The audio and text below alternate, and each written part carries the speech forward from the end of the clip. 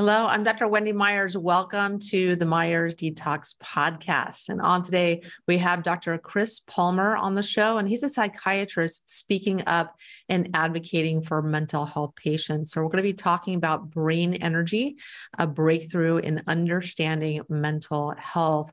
And on the show today, we go over why so many people are, being medicated. They're not getting better. They're being told they have a mental disorder that they'll have for the rest of their life, and how Dr. Palmer is seeing that people who go on a certain type of diet and clear up metabolic issues get better and go into full remission after their diagnosis. And so he's seeing in his research that people that have high cholesterol, that have obesity, that have diabetes, cardiovascular disease, when they get those issues under control, their mental health disorders are improving, their diagnoses are reversing.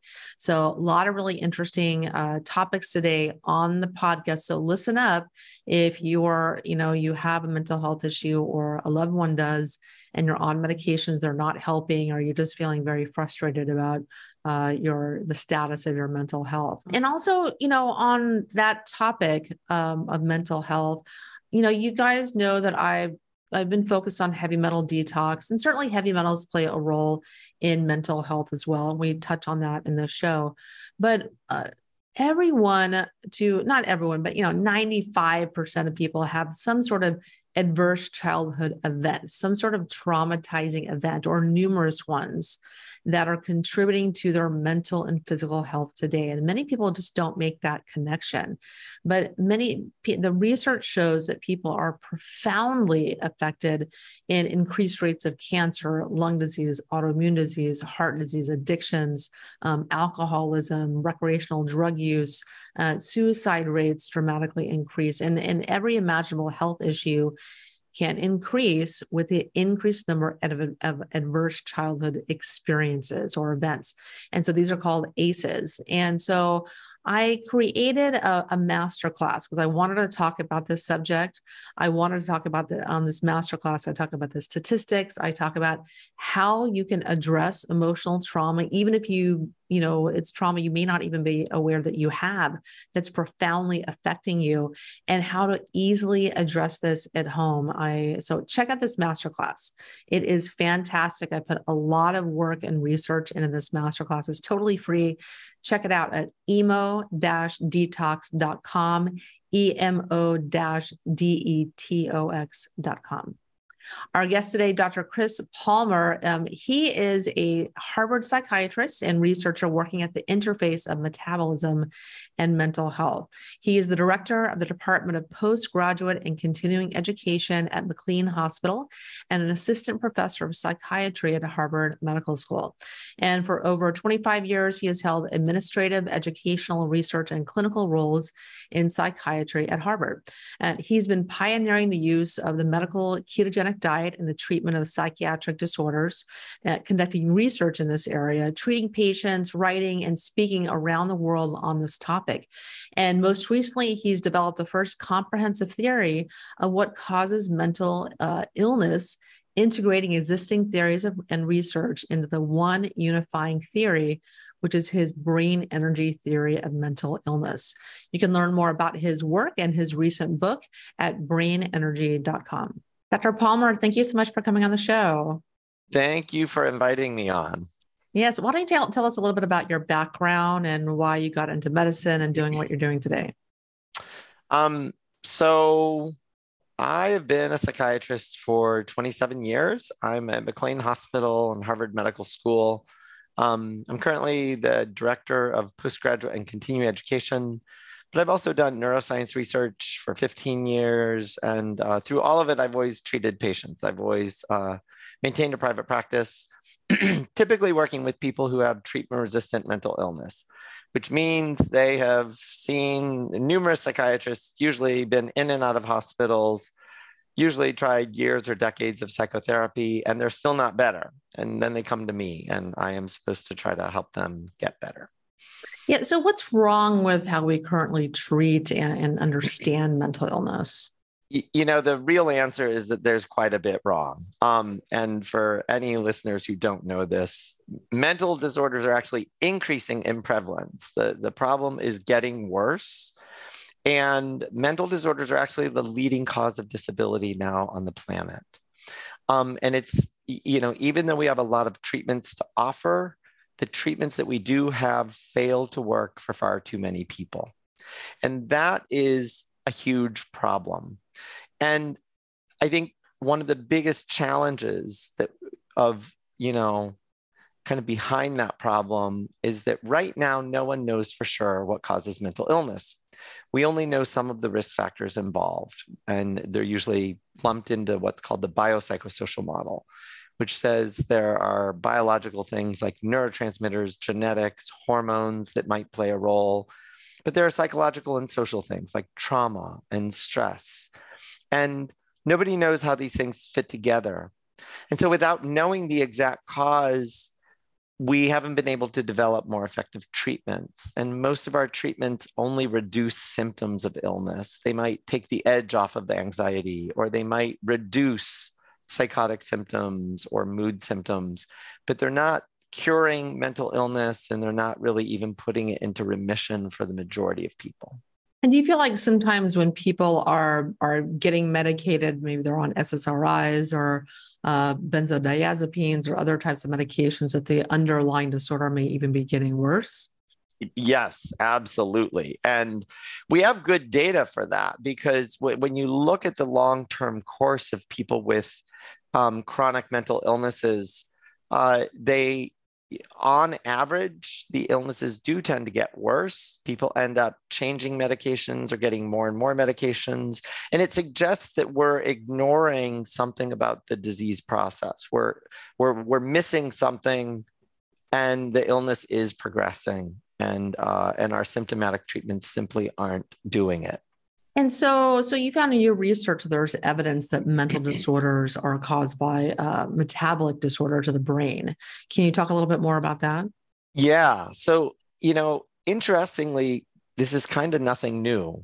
The mental health field has known since the 1800s that there are these strong connections between mental illness and metabolic disorders like obesity and even cardiovascular disease. And those have been known for a long time. Since the 1940s, we have had just accumulating evidence that people with mental disorders have metabolic abnormalities in their brains and their bodies. And we see this, like we can draw people's blood and see metabolic differences. But since the 1990s, we've been doing all of these brain scans on people, PET scans, SPECT scans, functional MRI, and all of those scans are actually measuring brain metabolism. So in many ways, this research that mental disorders are metabolic disorders, or at least involve metabolic abnormalities, has been around for decades and sometimes even centuries. But what's new is that nobody's been able to put it all together to make sense of it. Yeah. And so let's talk about why and how should this finding change everything about how we treat mental disorders? It's really interesting because some of my observations started with, probably the most powerful observation started with me simply helping a patient with schizoaffective disorder lose weight. And he ended up trying a ketogenic diet. And I was really only trying to help the guy lose weight. I had no expectation this would do anything for his brain disorder. But lo and behold, within about 2 weeks, he not only was losing weight, but I started to notice a powerful antidepressant effect in this man. And by about 2 months, he started spontaneously reporting to me that his longstanding auditory hallucinations were going away and that his paranoid delusions were also going away. He began to realize that they weren't true and probably never had been. This man went on to, lose 160 pounds, keep it off to this day. He was able to do things that he had never been able to do since the time of his diagnosis. He could start going out in public and not being afraid anymore. He was able to complete school programs. He was able to perform improv in front of a live audience. He teaches karate now. He was able to do things that everybody assumed would be impossible for him because of his diagnosis. And this observation showed me that the way that we're currently thinking about mental illness, like schizophrenia, we tell people that's a lifelong disorder, that it's never going to go away, and that you're going to need medication the rest of your life. You know, his case has turned into over 100 cases now, both mine and other patients worldwide, some who are putting into full remission diagnoses like schizophrenia, bipolar disorder, chronic depression. And you know, at the end of the day, the ketogenic diet is a metabolic treatment. It is having profound effects on metabolism and brain metabolism. So the way, in my mind, this theory changes everything is that, number one, it says a lot of our current treatments actually are not helping nearly enough. And we already know that because the disability rates are so high. And many of these disorders are chronic lifelong disorders, which means that our treatments just aren't up to the task. They're not doing it. But much more importantly, this new theory, you know, metabolic disorders are addressable and treatable with common sense treatments like diet and exercise and stress reduction and sleep. And I know detox is a big protocol. If you're detox, metabolic toxins are really bad for metabolism and brain function. And sometimes detoxing can be really powerful and helpful. And we can begin to address the root causes of metabolic disorders. And that means that we should no longer be telling people you have a lifelong disorder and you're going to need medication the rest of your life. Instead, we should be looking for the root causes of their metabolic dysfunction, and we should be treating it and putting these illnesses into full remission. Yeah. And I love that you say that because, you know, I think it's very like what you tell a patient, they believe. You know, and so you tell someone you're going to be on medications for life, or you're never going to get over this. It's a lifelong condition. People tend to believe that and follow suit, you know, and that's correct. You know, they don't get over it. And so I think it's really important, I think, for physicians to give their patients hope, because I think there's always an answer. There's always, it may take some people a long time to get to the underlying root cause. But yeah, certainly diet and exercise and lifestyle are super important. And one thing that always kind of like bothered me, but like the DSM and, you know, like why does the mental health field classify mental disorders as separate conditions when some of them can maybe overlap? People can have multiple diagnoses and, you know, and like, why does this exacerbate misconceptions about them? Yeah, it's a great question. And, you know, on the surface, the different diagnostic labels that we have on the surface make sense. Schizophrenia is not the same thing as depression, which is not the same thing as alcoholism, which is not the same thing as anorexia nervosa. Those are very different disorders with very different symptoms and very different treatments. We use totally different treatments for those disorders. So on the surface, it makes sense. But if you actually look at real people with any one of these disorders, it turns out that most people, especially people getting treatment, have more than one disorder. You know, one study found that people getting treated in a psychiatric clinic on average had 3.5 diagnoses. So if you have an eating disorder, of course, you're also going to have depression and maybe a substance use disorder and maybe anxiety. If you have schizophrenia, of course, you're also probably going to have OCD and maybe some anxiety and some mood symptoms and maybe a substance use disorder. And so when you actually look at real people with these disorders, the boundaries start to get blurred because people have so many of these of these disorders. And likewise, if I look at even two people with depression, they can look very different from each other. So one person with depression might be sleeping way too much and might be suicidal and overeating, whereas another person with depression might not at all be thinking about hurting himself and might not be sleeping enough and might be losing weight. And so they can look very different from each other, yet we give them the same diagnostic label. And so, more importantly, when we look at root causes of the disorders, like well-established root causes, like a hormonal imbalance, whether it's cortisol or, estrogen or thyroid hormone, when we look at any one of those, they can produce a whole range of mental symptoms and mental diagnoses. They can produce depression, anxiety, but also mania from bipolar disorder and psychosis. That's like schizophrenia. And so when we start to look at root causes, like well-documented root causes, they cross all of the boundaries of all of the different diagnostic categories, which makes it fairly certain these are not unique diagnoses. And in case any of this kind of sounds like I'm making stuff up or like, Chris Palmer, you're not a good psychiatrist, how dare you say that?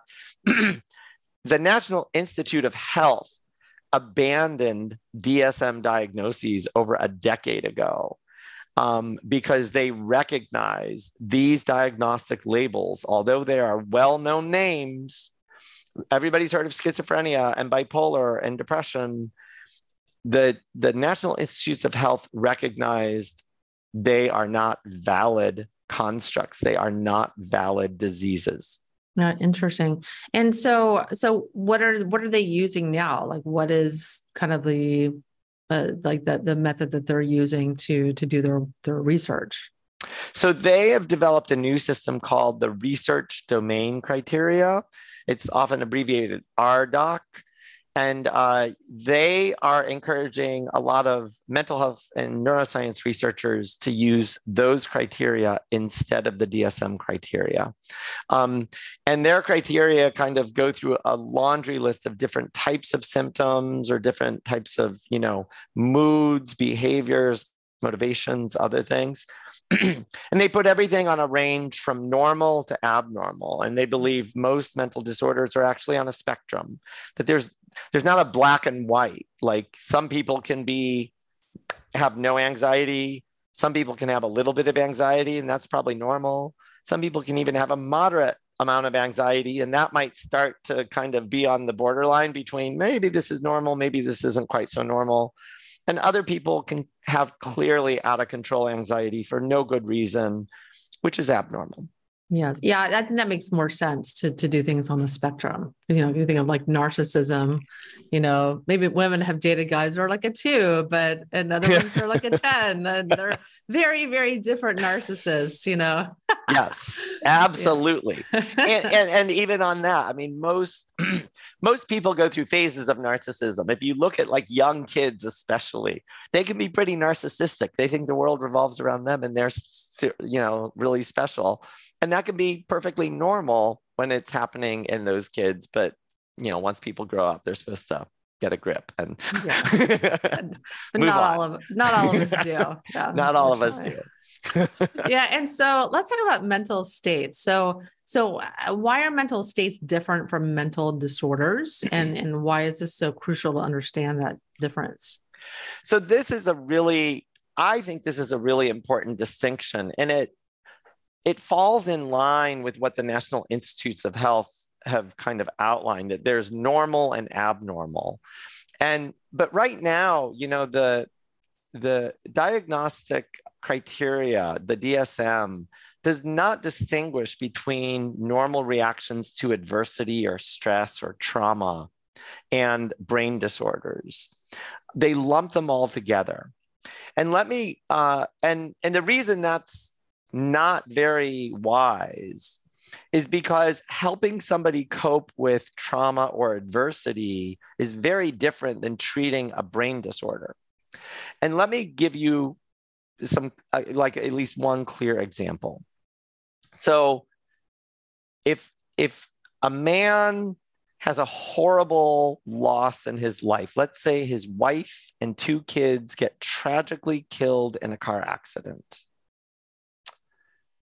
there's a good chance he's going to be depressed, like really depressed, like the whole constellation of symptoms of major depression. He's going to have trouble sleeping. He's maybe even going to be beating himself up, like maybe he should have done something, or maybe he should have protected them.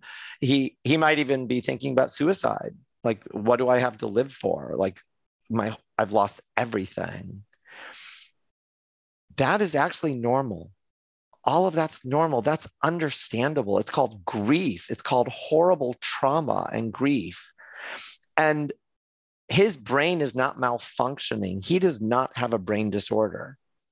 Well, according to DSM, he's allowed to have those depressive feelings for 13 days. If he still has them on day 14, suddenly they become a brain disorder called major depressive disorder. And then people start talking about chemical imbalances. And so all of a sudden, he goes from day 13 to a normal, understandable reaction. Day 14, he's now got a brain disorder.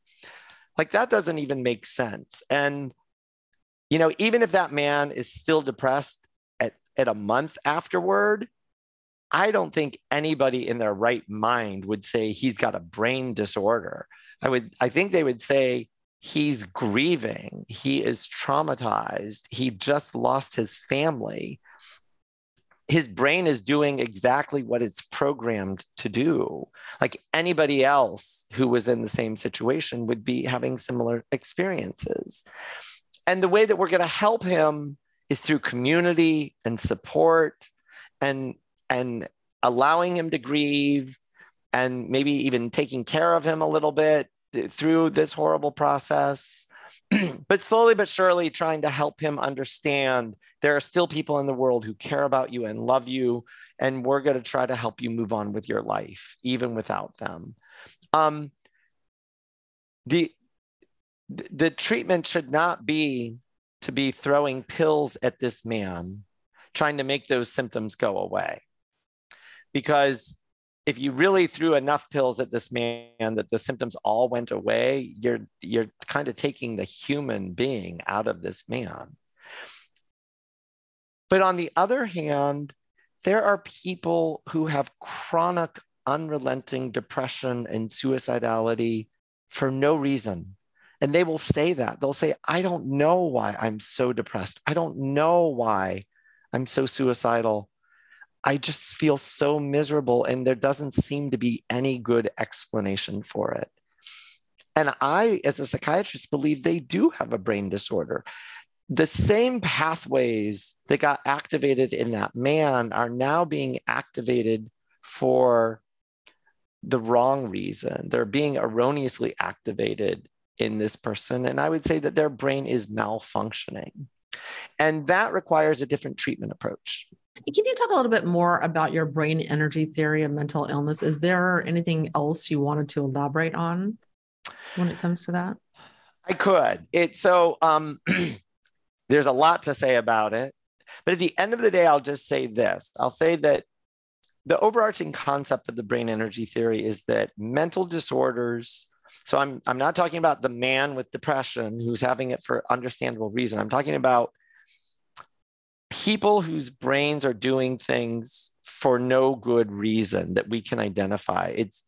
It's kind of clear to most people or everyone that this person's symptoms are no longer normal. That those symptoms happen because of metabolic abnormalities in the brain across the board. And that in order to make sense of the mental health field, this brain energy theory is actually unifying everything that we know. It's not replacing it.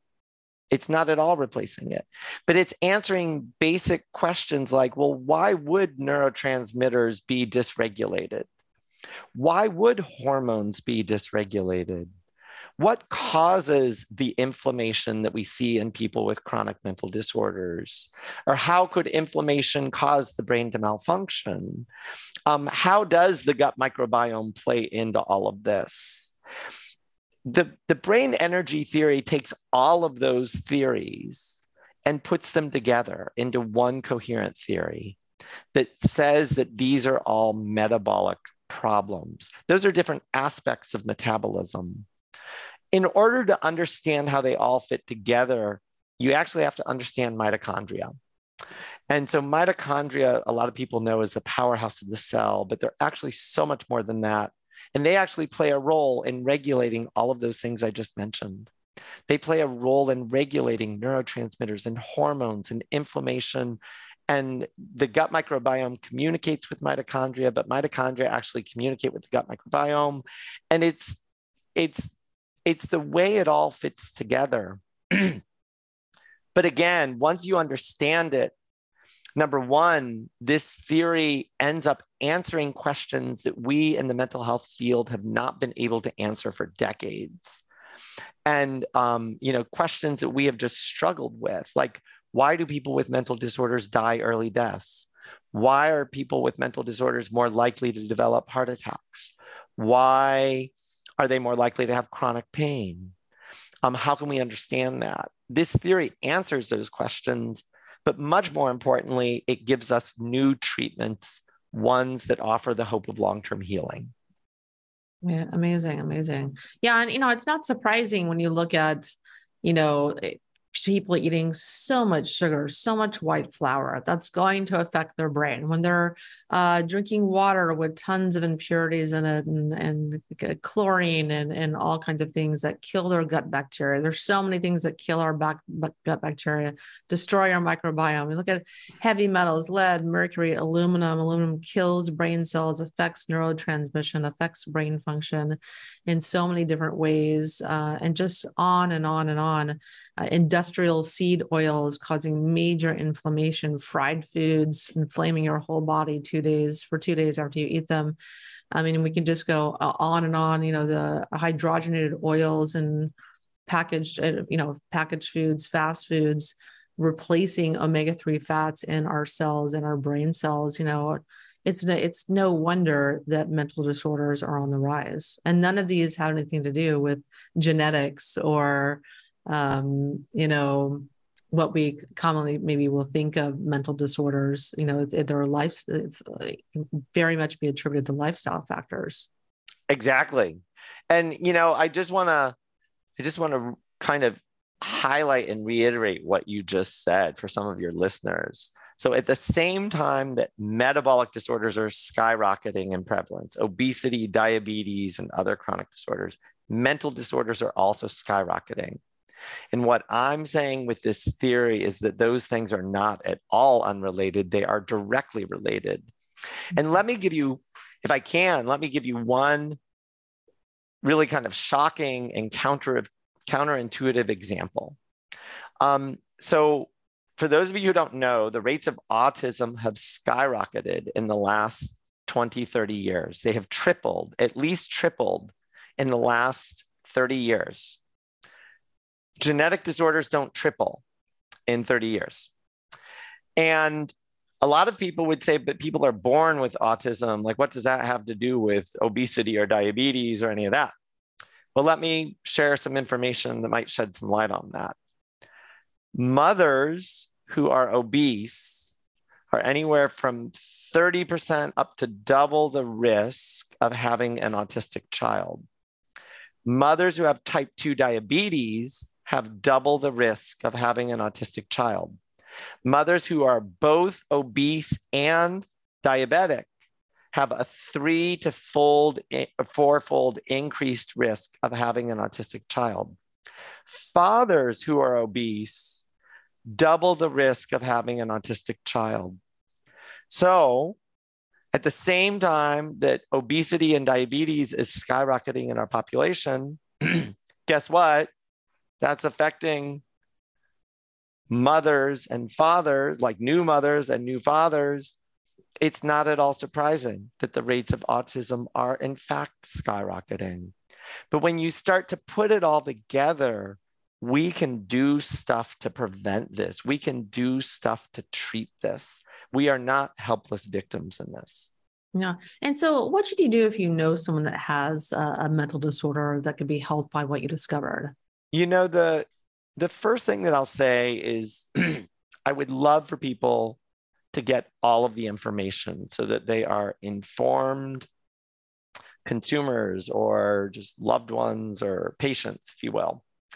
And so I would really encourage you to read the book Brain Energy, because it's gonna take you through all of the information.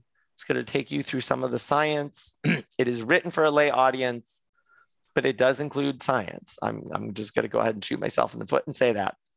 But it also includes some practical tips that people can employ to get better. But I want people to understand the big picture and all of the different things that might be playing a role. And then if the mental disorder that you or someone you love or care about or just know is relatively safe, meaning it is not associated with dangerous or life-threatening behaviors, you can probably try a lot of the strategies in the book on your own. Because a lot of them are about diet, exercise, sleep regulation, eliminating harmful substances from your life, those types of things. But for people who have really serious disorders that include dangerous or life-threatening symptoms like suicidality or hallucinations or delusions, I really do want you to get professional help. I don't want you shouldn't have to treat such a serious disorder on your own, and you deserve competent help. But I would want you to talk to your healthcare professional and say, I've heard there's a new way, this metabolic approach to mental illness, and I want to try this treatment strategy. I don't want those pills that aren't helping anyone. I don't want those pills that are continuing to keep people chronically ill. I want a different strategy. And sometimes medications are part of the treatment plan, and that's fine. But I would want you to at least let your clinician know that you want to try some metabolic approaches to your treatment. And then finally, I actually want to ask for your listeners' help. I really honestly believe that we now have enough information, the science is put together, that we can actually say with a fair degree of certainty, mental disorders really are metabolic disorders of the brain. And it leads to entirely new treatment strategies. And some of the treatments that we use, some of the medications we use in psychiatry actually harm metabolism. They harm mitochondria. They make people gain weight. They cause diabetes. They cause cardiovascular disease. And this theory suggests that those types of medications are probably keeping people ill chronically. And I want to just say, getting off those medications can be very difficult and dangerous. So, if you're alarmed by what I just said, please don't rush out and just stop your medicine cold turkey, because that'll be a disaster. And it could be quite dangerous and life-threatening. So please get help to try to get off your meds. But I really see an opportunity to transform the mental health field. But we are going to need all the help we can get to actually make that change, because change doesn't come easy. And so I'm going to ask people who are interested, go to brainenergy.com and get involved.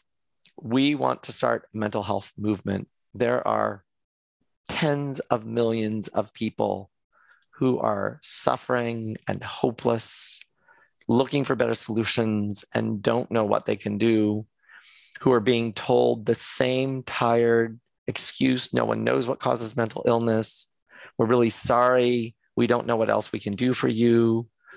We're really sorry. You've just got a chronic lifelong disorder and you just have to accept that and put up with that and live a life of misery and shame. I want to help all of those people, but it's going to take a movement in order to do that. Yeah, I love that. I love like everything that you're saying right now about, maybe not looking at medications as the first line of treatment. There's like for me, I think that, it's, like you said, there's severe cases you need to do medication, but, it's not always there. It's a last resort in my book when you've tried a lot of other things and genuinely tried those things, like maybe a ketogenic diet or another appropriate type diet, and addressing lifestyle factors and things like that. Like just show that just getting out and going for a walk in the sunlight and exercising is just as effective or more effective than SSRIs in many cases. So for me, I think, it pains me when I've had friends that are on 5 or 6 different medications for mental health disorder, and they just get worse. They just keep spiraling down and down and down. And yeah, something has to be done to speak up and be an advocate for these patients, because there's so much more that can be done. But I also feel for doctors that, they can only spend a few minutes with each patient, and they're not able to really coach them on doing the ketogenic diet or how to do it. Or I think there's just more education that needs to be had for health professionals and psychologists and psychiatrists when it comes to this. So thanks for the work that you're doing. No, absolutely. And I completely agree with you. I mean, that's part of what I'm hoping to do with a mental health movement, is get access to a dietitian or a health and wellness coach or a fitness coach or other people, functional medicine practitioner, somebody who does have the time to spend with you to do the education and the encouragement and everything that you need to kind of repair your health and heal. Yeah. Well, Doctor, thank you so much for coming on the show. And everyone, thanks so much for tuning in to the Myers Detox Podcast. I'm Dr. Wendy Myers, and I love doing this show every week and bringing you experts from around the world to help you upgrade your health and help you meet your health goals, because you deserve to feel good. So I'll talk to you guys next week. Thank you, Dr. Myers. The Myers Detox Podcast is created and hosted by Wendy Myers. This podcast is for information purposes only. Statements and views expressed on this podcast are not medical advice. This podcast, including Wendy Myers and the producers, disclaim responsibility for any possible adverse effects from the use of information contained herein. Opinions of guests are their own, and this podcast does not endorse or accept responsibility for statements made by guests. This podcast does not make any representations or warranties about guest qualifications or credibility. Individuals on this podcast may have direct or indirect financial interest in products or services referred to herein. If you think you have a medical problem, consult a licensed physician.